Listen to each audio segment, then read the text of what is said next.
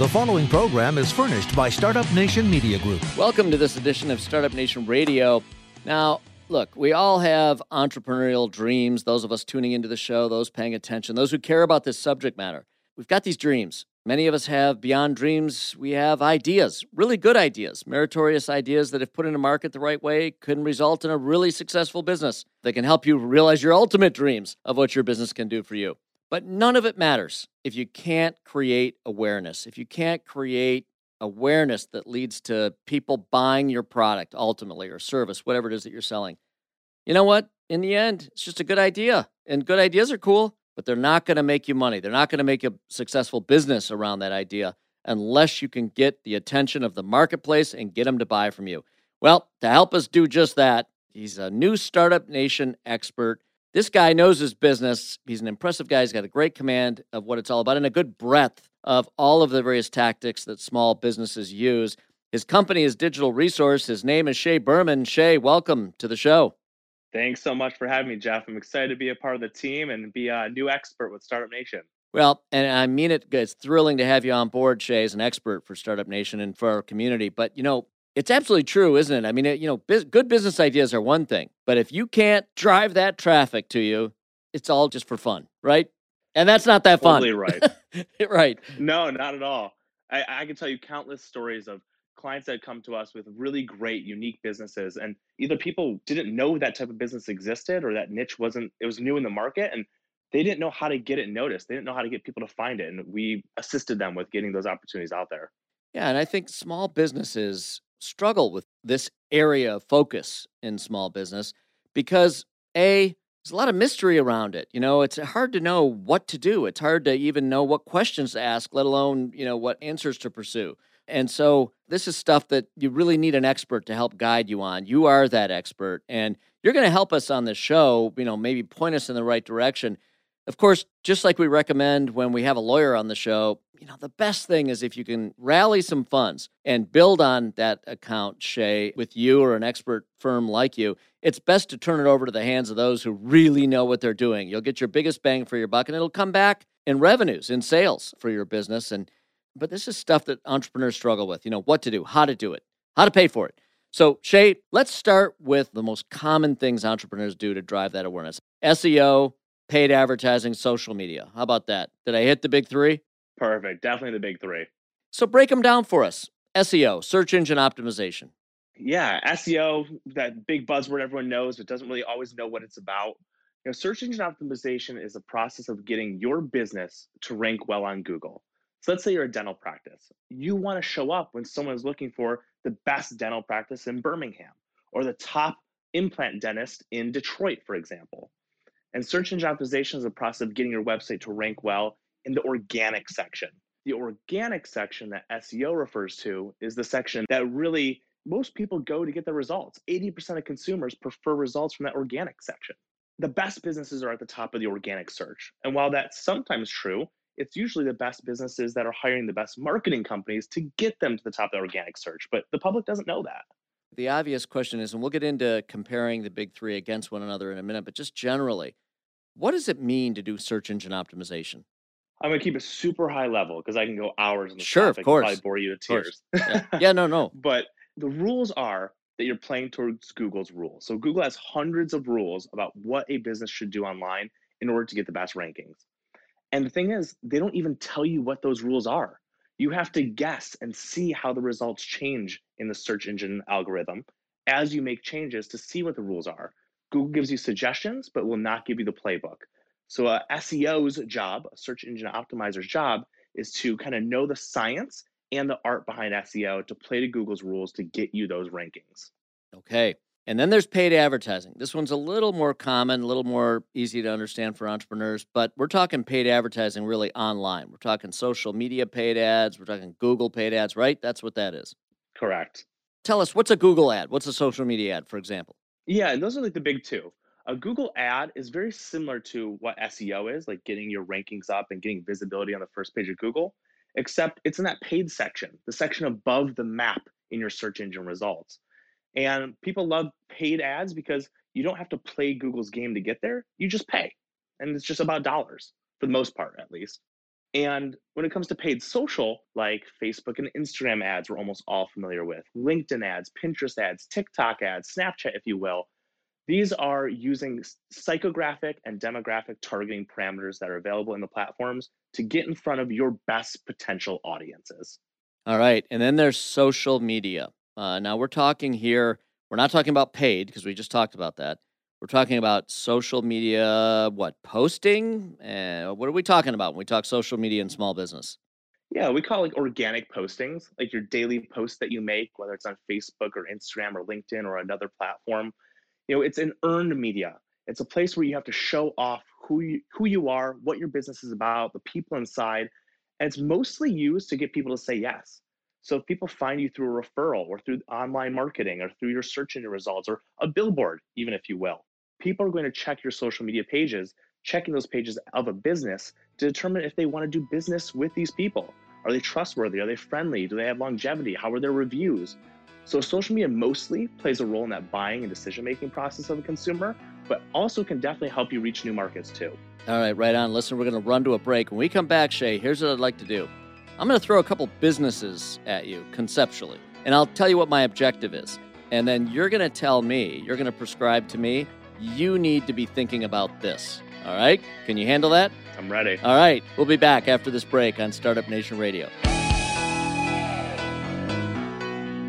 Welcome back to Startup Nation Radio. Listen, we've got Shay Berman. He knows how to drive traffic to your business. He's the expert. His company is Digital Resource, and we've got Shay right where we want him. We're going to throw some businesses at him, and Shay's going to tell us how to best market or what best fits that business's needs out of the mix of social media, SEO, and paid advertising. And Shay, here we go. First business. I'm just opened a new coffee shop in a community. And I need some customers. I need my first customers. Shay, how do I market my new coffee shop? Perfect. Love this one. So, assuming you already have a website in place, we want to make sure first that you're on all the local directories. Of course, Bing, Yahoo, Google, excuse me, are the top three we want to get on. We can also use a tool like Yext to get on many hundreds of directories that are all over the internet. Okay. Once we have our directories in place, we want to make sure we do our on-page SEO. Go on our website, optimize our pages so that we can be found when someone's looking for a local coffee shop in the city that you're in, or using the zip code you're in if you're in a bigger metropolitan area. Beyond that, starting up your social media pages. Facebook, Instagram, going to be home runs for sure. If you love making content, you may want to look at TikTok or Snapchat if you're into dancing and videos and things like that. But if you're just sticking to the Facebook and Instagram, daily posts Monday through Friday at a minimum, and start engaging with other local businesses and other people who are in the area by searching hashtags that people are using in the city that you're in. Getting people engaged through social media, commenting back, tweeting at them if you're using Twitter, making posts that have the right hashtags where you're getting visibility is going to organically grow your social media presence. But there's nothing like also using Facebook and Instagram ads to get in front of coffee lovers who are in your community.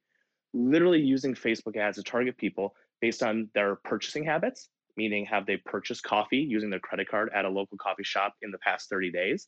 You can actually target people by that targeting parameter within Facebook and Instagram. You can also target people by their geographic area, their age, their gender, etc. So creating ads that really speak to the demographic you want to target while targeting the correct demographic, bringing those things together, possibly with a special offer, so you can drive them right back into your location, get new customers, and of course, you'll be getting those revisits if you're really great at what you do. I'm taking notes, man. I'm going to open a coffee shop and make my first call you. That's for sure. All right, let's get on to the second one. I'm an e-commerce company. How about this one? I'm going to be selling a new clothing line online. I'm opening up. How do I get some customers? So it's definitely a difficult one, and you have to be ready to find your target audience. Depending on what type of clothing you're putting out there, that clothing looks like, who the target audience is, whether it's gender or age, you're going to need to do paid ads. That's the only way to get traffic very quickly. Paid ads is going to be best done through Facebook and Instagram for sure. You could also possibly look at some other newer platforms like Snapchat and TikTok, again, depending on the platform, depending on the type of clothing you're putting out there. But paid ads are going to be the best for driving that cold traffic. The biggest thing though, Jeff, is the tracking. You want to have your Facebook and Instagram pixels set up throughout the website to understand how people are engaging with your products. Are they going to multiple pages? Are they adding things to their shopping cart? Are they going through checkout? And so you can retarget people who do check out or retarget people who don't check out to remind them that they had something in their cart. but paid ads is going to be a home run, especially on social. Again, depending on the type of clothing, you may be looking at doing Google Shopping as well. Google Shopping is great if there's a specific type of clothing that you're producing that people are already searching for that they can then use when they're typing into Google and then find your clothing, your product, your website. The other piece is, of course, social media. We know clothing has a lot to do with emotions and consumer engagement. So, posting every day on the major social media platforms, producing as much content as possible, and even collaborating with other brands that are already popular can be a great way to grow your organic social presence very quickly. This is tough stuff for a small business to open a new business and all the rest of the things you got to think about and do well in a weakest link equation. It's a lot of stress and pressure, and to be able to execute the kinds of things you're talking about is really tough. So thank God for firms like yours. We'll get to that in a second. But how about one more quickly? I'm a local roofing company. I need leads. What do I do, Shay? So, for a roofing company, you have a few really great options actually. The number one home run, though, is going to be Google Ads. There are people looking for roofers and roofing companies in your area. You need to be found as an option when someone's going to search on Google for a roofing company or someone that does what you do. When they do that, you want to make sure you're sending them to a landing page, tracking all those phone calls, recording them, tracking all the contact forms that come through so you really understand the return on investment from your Google Ads. You will get phone calls, but it's about tracking how much money you're making so you can really understand your ROI and where to place your future marketing dollars. Facebook and Instagram ads can also do really well, targeting people by home ownership in the areas that you serve and letting them know that you'll do a free consultation on their roof, letting them know that you'll come out and take a look if there's a leak or something going on that you don't know if it's a problem yet or if it could become a problem. So Google Ads, Facebook, Instagram are really great. And then also SEO. Again, we go back to this that we know there are probably thousands of people actually searching every month in the city that you're sitting in and listening from right now, Mhm. searching for a roofing company. So if only 20% of people ever engage with Google Ads, you're missing out on 80% of the population that goes to the organic section by not doing SEO. So SEOing your website, doing all the right things as far as your on page, your blogging, your social, your link building, which we'll get into in further segments, will allow you to get your rankings up to that organic section where 80% of consumers do want to find their options. All right. Now, look, that's great. There's a reason why we picked you to be our Startup Nation expert, and you've just showcased it. So talk to us about how someone out there, instead of trying to do this on their own, how do they engage a firm like yours? What does that look like? How does that work? What's the relationship like? Yeah, a really great firm, and obviously one like ours, will take you through a discovery process first. Learn all about your goals and your concerns, your frustrations, what you've done in the past for your business, what's working now, what hasn't, and then develop goals for the future. Whether it's a certain number of leads you're concerned with, or frustrated not hitting revenue goals that we need to break that down into a number of leads, or it's a certain service or line or item that you want to offer more of that you're not selling enough of right now. Once they go through that consultation, that discovery, they should from there be able to put together a custom plan involving the many areas of digital marketing and make sure they're putting the best use of your dollars first. So here's the thing. The way I like to look at this and go about this is that you make an investment up front, you pick the right firm, you pick the highest quality firm you can, you put your trust in them, and then what starts to happen is you start seeing results. Those results are sent to us. I'm sure you guys send out a regular report indicating, whatever relative to the objectives that measures against the key milestones, indicating how that campaign is performed and how you as a firm are performing on behalf of the client's objectives. And then what happens is you kind of shifts from an upfront investment to, if everything's going really, really well, you might find yourself in a position where the new sales that you've generated are actually paying for the work that's being done to drive those sales and much more, obviously, right? That's the ideal manifestation. That's the prime example of how and why to work with a firm like yours, right, Shay? Oh, of course. Just as an example, I have a dental client we were working with just last week. They wanted to invest just a little bit in Google Ads to see what would happen. Well, the little bit they invested, they got 8 times their money.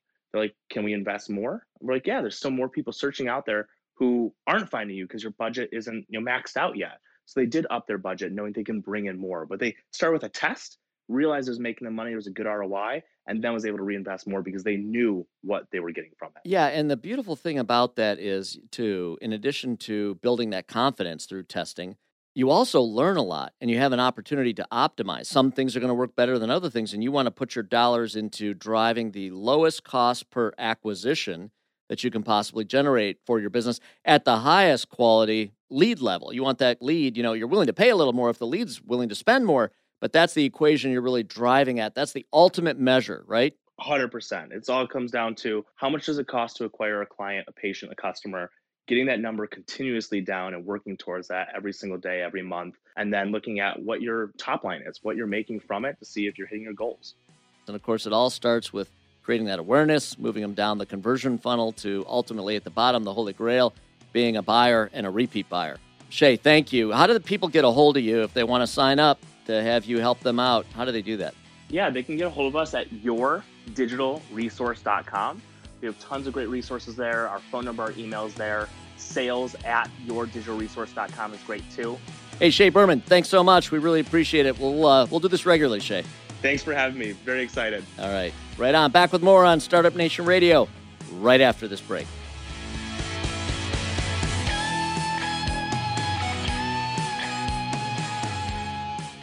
All right, welcome back to Startup Nation Radio, continuing with our Ask the Experts show. This is a feature we do where we bring on various experts to talk about subject matter important to small businesses today. We've got another expert, new expert for Startup Nation, Greg Packer with Access Point. You're in the HR outsourcing business, Greg. Welcome to Startup Nation Radio. Thank you, Jeff. Happy to be here. It's great to have you as an expert. You know, hiring matters is really something that small businesses and entrepreneurs there's no playbook they come with. You know, they're learning on the job. And many times they don't get it right from the start. It's important to set yourself up right away, isn't it?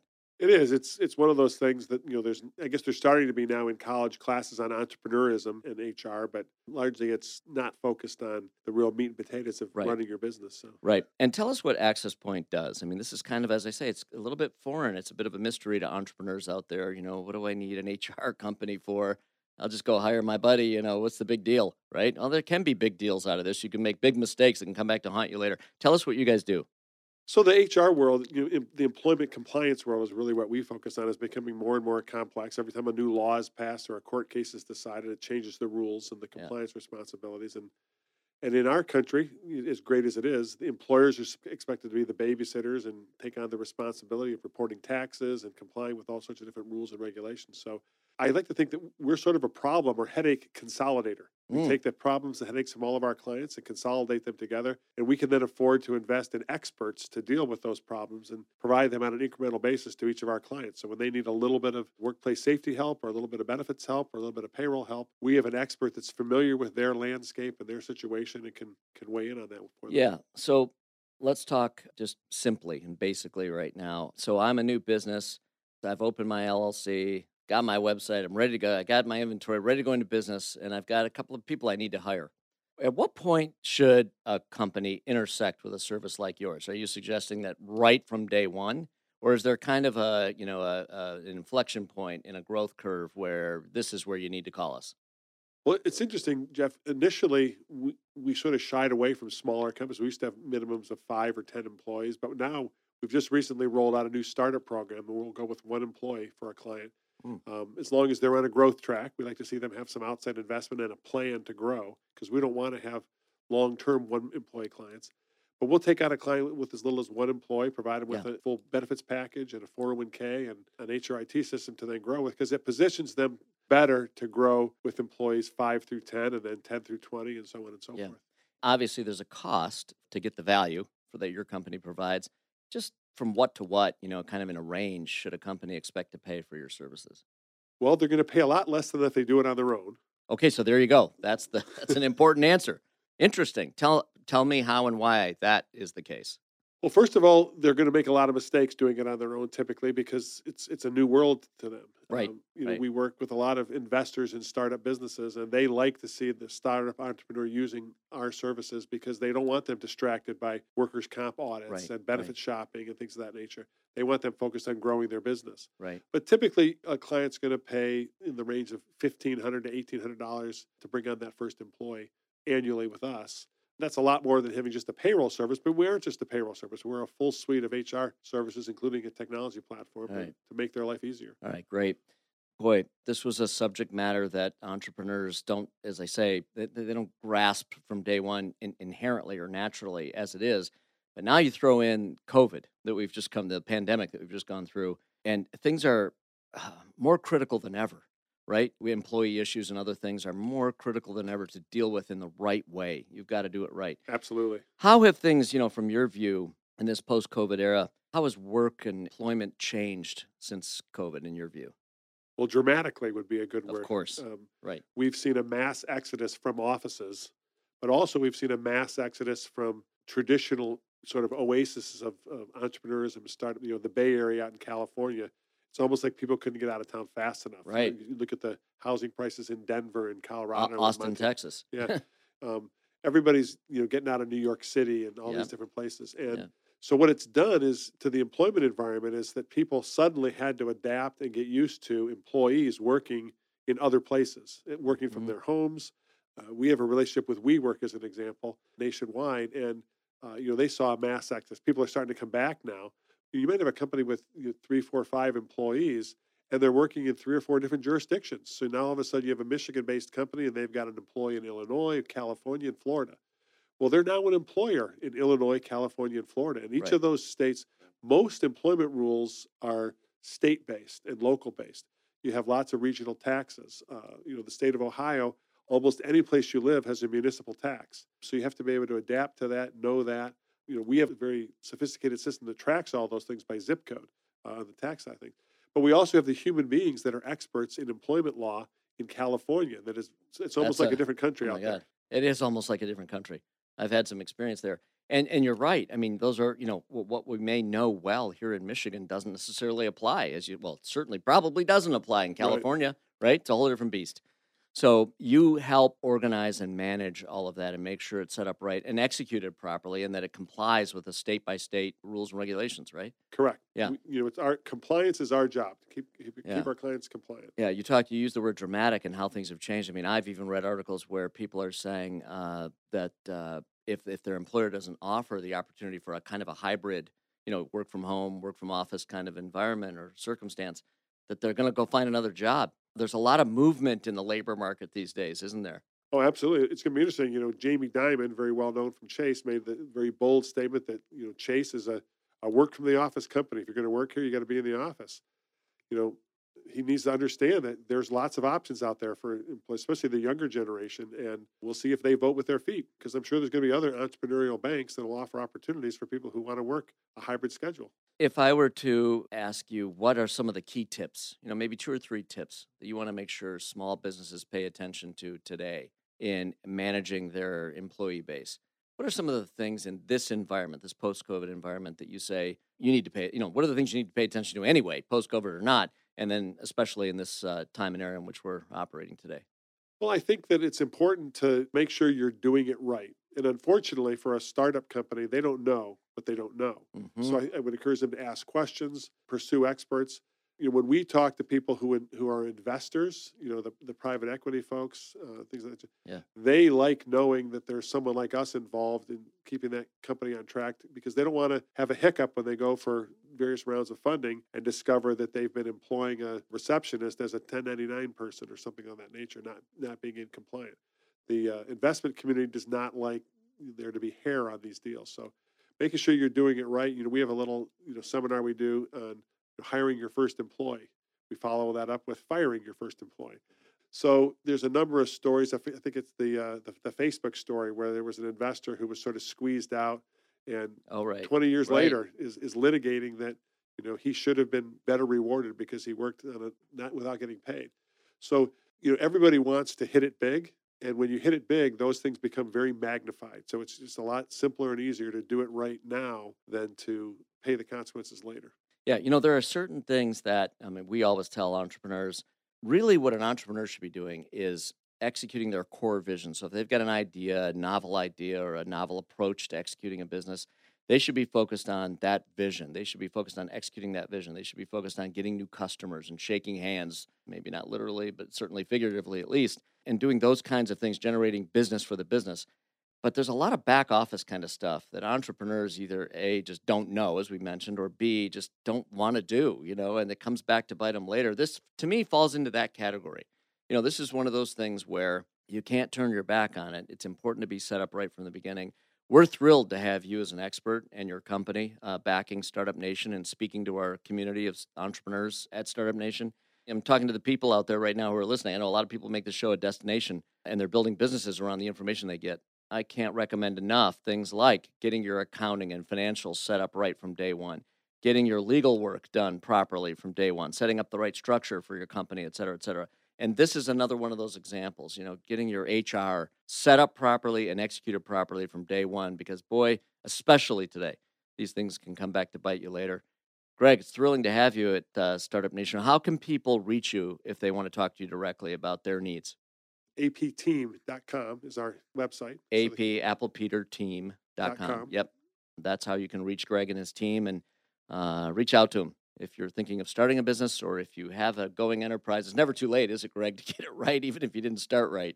It's always better to start right, because otherwise you're driving policy. So you don't want your policy to be driven by your first favorite employee, because that might not work for your 10th employee that you're not so fond of. So. Yeah.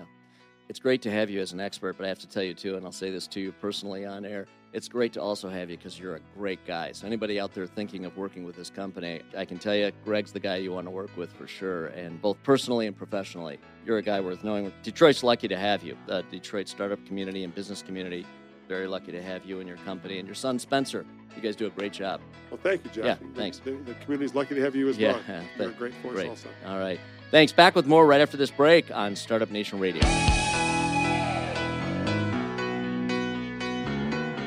Welcome back to Startup Nation Radio. This is our Ask the Expert show, and continuing with that theme, we've got Michael Spath. Michael, you're going to help us put in perspective the importance of setting your business up the right way by having insurance in place. That's critical, mission critical. You're with a great firm, Kapnick Insurance Group, and we're thrilled to have you as an expert at Startup Nation and have you on the show. Thanks, Michael. Well, I really appreciate it. And yeah, you know what? Everybody says insurance. It's not the sexiest term at all. And I was a small business owner before I got into insurance. And I have a colleague who's been around for 30 years, and he always says, look, like, everybody hates insurance, and everybody seems to hate their insurance. They hate it until it pays. Well, they do. When you need it. They do. And he does always say, like, thank God. If they're gonna hate it, but you can make it a little bit easier for them, and maybe they don't hate you as much as they just hate what it is. Yeah. And so that's kind of where we step in. And I think a big part of the problem is too, obviously insurance is based on risk, and it doesn't pay. We pay in, most of us, and we don't have to pay back, and thankfully so, right? Obviously, none of us want what comes with a payout, but that's part of the problem with insurance. Can I sneak by? Right? Can I just get away with sneak this? By, Jeff? Is that what you're saying? For another year, can I just get away without having that insurance coverage for the? And boy, when it hits, Well, it is. I mean, think about anything else that you buy in life, right? Even you're buying your house and you're spending that, whatever your mortgage payment is every single month, you still get to live in your house. You've got that car payment, and car payments have seemingly gone up in the last couple of years because there's greater demand than there is supply. Yeah. But you get to drive that car around, whether you've got like a Mustang or you've got, everything else, like you pay for it and you get some type of tangible result. Sure. And so I always have this conversation when I started working for Kapnick. I'm like, what are they paying for? And someone said to me, they're paying for a guarantee that all their hard work, all their effort, all their passion, everything you sink into it to be a small business owner or be any type of business owner, that if anything ever happens, well, you're going to be returned to your original place. Like if you have pipes that burst and, this beautiful building here at Startup Nation, you had water damage, you're paying for that guarantee that at the end of the day, you can be exactly who you were before the loss happened. I really love the way you said it. It protects all of your hard work. It really does. I mean, I think I can vaporize, with one event if you're not covered. So I like that. Think about a good way to say it. Absolutely. Every small business owner, when I ask them, why they chose this, it wasn't because like I was going to make a lot of money about it. It was because I had this idea and I'm passionate about it and I love it. And a lot of small business owners don't make a ton of money. Right. And if you think about that commitment, you think about that effort, you think about the resources that devoted to the time, the energy that they've taken away from their family, from their friends, whatever. And all of a sudden something terrible happens and they lose it. That's a devastating moment for any small business owner. Yes. And all I'm saying is that in that moment, I'm going to be the one who sits next to you, puts his hand over on your shoulder and says, look, we got you, Mark, Jeff, Ryan, whoever Debbie, whoever you are, we're going to build this thing right back to exactly what you had before. And it's going to be as good or better than anything you ever had. And I'm going to be here every step of the way to make sure that this color is proper and the tile and everything so that you step back into this 6 months down the road and you're running again. That's beautiful. All right. So you got me convinced. I'm convinced. I'm in. But tell us what we need. So I'm a small business owner. I got a local shop on Main Street. Maybe I'm a small business owner that's got a different kind of business. I'm online only. What kinds of things do I need to be really are mission critical when it comes to small business insurance? Well, the biggest thing is, and it's a 3-letter acronym. It's BOP, and it's Business Owners Policy. And everybody should have this. And what it essentially covers you is on two sides: is on property and then on liability. And I don't know, it depends on what your particular business is, which one is more important. If you are a retail space or you are a restaurant, you're going to care a lot about your property, because if something happens, That's where you do business. You got to build the Right. thing back up. Mission You gotta- critical. Yeah, and the property inside of it, you've got to buy, refrigerators again. You got to buy the tables and chairs and all the different stuff to make that business whole again. But every business really needs liability. The liability insurance is, I walked in here, I came up your steps. If I fell down and hurt myself, I'm going to turn around and be like, well, to Jeff Sloan and Startup Nation. Hand me the keys. Yeah, please. I'm going to own this Right. building. Wait, where's my office? Absolutely. You've got that Right. great office right on Woodward. I'm going to take that over. There you go. So that's where it comes in, is like protecting yourself in case any customer gets injured on premises or by a product, or, if you go out to them, if you're a roofer, and the product hurts them while you're out on the site. I mean, protecting those type of things. And so you need property and you need liability. That's the most basic coverage out there. Now talk to your insurance agent, and he or she should be able to fill in a lot more than that. And they should evaluate every company. Every company is different. Right. Every single company is different. The restaurant down the street is even different from the restaurant 2 doors down. And so you have to evaluate what makes you special, what makes you, what are your risks, and help you fill those. And that's where it goes from commodity to real value. And I know you, being a small business expert at Kapnick, you guys have a real focus on this, and you've made yourself an expert. And it's that added value that I think is so important to look for in an agent and in a firm at large, right? I mean, you got to pick the right firm that understands the needs of the marketplace they're selling to. And you guys have made it a point to do that. That's why you're the expert at Startup Nation on insurance. Let me ask you this: beyond the basics, which you've just highlighted for us, the kind of the fundamentals, the blocking and tackling, if you will, there's this new thing, cyber insurance. It's so popular. And it's come into it, right? Certainly I've become aware of it. We've got it. Do we need that? And why? Well, I absolutely think you do need it. It's extremely buzz, in the zeitgeist right now. Right. Everybody's talking about it. So first, what is it? Well, it's to protect you largely from a lot of different things, but ransomware, to protect you from cyber. I mean, we talk about cyber attacks. We talk about like Russia, and we talk about the pipeline. But as a small business, what happens if someone comes in and just takes over your data systems, takes over your computer, shuts everything down for 3, 4, 5 days? Well, not only do you have to fix everything, but you're not operating for 4 or 5 days, and you're losing money for 4 or 5 days. And for a lot of small businesses, if you lose 4 or 5 days worth of business, your margins just shrink, and now you're in trouble. So if I have it, what do you guys do for me? Oh, that's a great question. What we do, Jeffrey, is we put you in touch with insurance companies that will, if a breach takes place, they're the experts. They're going to come through, and they're going to be able to fix a lot of things for you. They're going to be able to give you that expertise of okay, here's what you've had happen. Here's how we're going to fix it. They're also paying for all those costs. That's a big thing about insurance. A lot of people don't understand is it's not just the payment. If you get sued, it's not just okay, I got sued for $1 million. We settled for $500,000. Here's the $500,000 check. They're also paying for all the expenses that lead up to it. They're paying for the legal fees. And when you come to cyber, you've got to bring in IT experts that are going to fix your systems. And so you're paying for all of that stuff. What do you do with the ransom? Well, I mean, the FBI tells you not to do it. The IRS tells you can write it off on your taxes. So which one are you supposed to believe? Okay. It goes both ways. With a ransom, I mean, depending on how quickly you want to get back to business, a lot of times you pay it. Sometimes you pay it. A lot of big companies are. A lot of big It's really an unfortunate thing, which just further fuels the nefarious activity. Yeah, I mean, if you're getting that payout, I mean, it's like my son. Like if he cries for milk and we give him milk, then he's going to know to cry a little bit more to get more milk. And right now he's doing a lot of that. He's like 18 months old. And he's like, I'm resisting this, going off this nursing thing. I'm going to fight back. And so that's what a ransom company is doing. A hacker's doing is well, someone just gave me $50,000, so let's hack them again. And here's the problem too: is they can extort you twice. Jeff, think about this. They extort you the first time where they shut everything down. They're saying, well, you got to give us $50,000 in order to put your systems back online. Well, now they've also stolen data from you. And so they put you back online, and then they say, well, we've got customer information, we've got credit card information, we've got personal health information. You need to give us more money. So they can extort you twice. And so an insurance company comes in and is just trying to, you've got fees, you've got, to make it right. You've got to be making it right with customers. Every expense that, that comes with it, that's where an insurance company, depending on your particular tailored protection plan, is going to help you out. I just think it's one of those things we joked about beforehand. It's not really a joking matter, but like, okay, maybe you're spending $1,500 on the front end, and that sounds like a gigantic cost. But how does that compare to $50,000 2 years down the road on the back end? Oh my God. I mean, it's absolutely devastating if you don't have it. Now, when you say 1,500, is that kind of a benchmark, an average kind of per year premium? It really depends on the size of the company. Small businesses, I mean, I'll be honest, I've written a bunch of these lately that are in the closer to like $500 to $800 range. Yeah. But they're smaller companies and they have smaller limits. I mean, that's a big thing to look at is like, how much am I protected? Am I protected up to $50,000 in damage, or am I protected to $1 million in damage? And right now, the average ransomware payment is $220,000. So you would want to be at least protected for $250 to $500.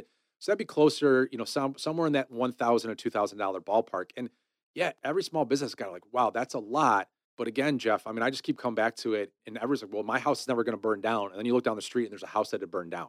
I'm never going to get in a car accident. Well, I would tell you that just drive down Woodward on one Saturday night and there's a lot of car accidents. Right. And so it happens, and you just want to guarantee that if it happens to you, you're going to be okay. All right. So if I'm a small business owner, I hear what you're saying. I need to talk to you, Michael. How do I reach you? You're the guy. I mean, really, we handpicked you to be our expert at Startup Nation for good reason, backed by the Kapnick Insurance Group. How do I find you? I would say just go to Google and put it Kapnick into Google, because that's the fastest way for a lot of people. Kapnick.com, KAPNICK.com.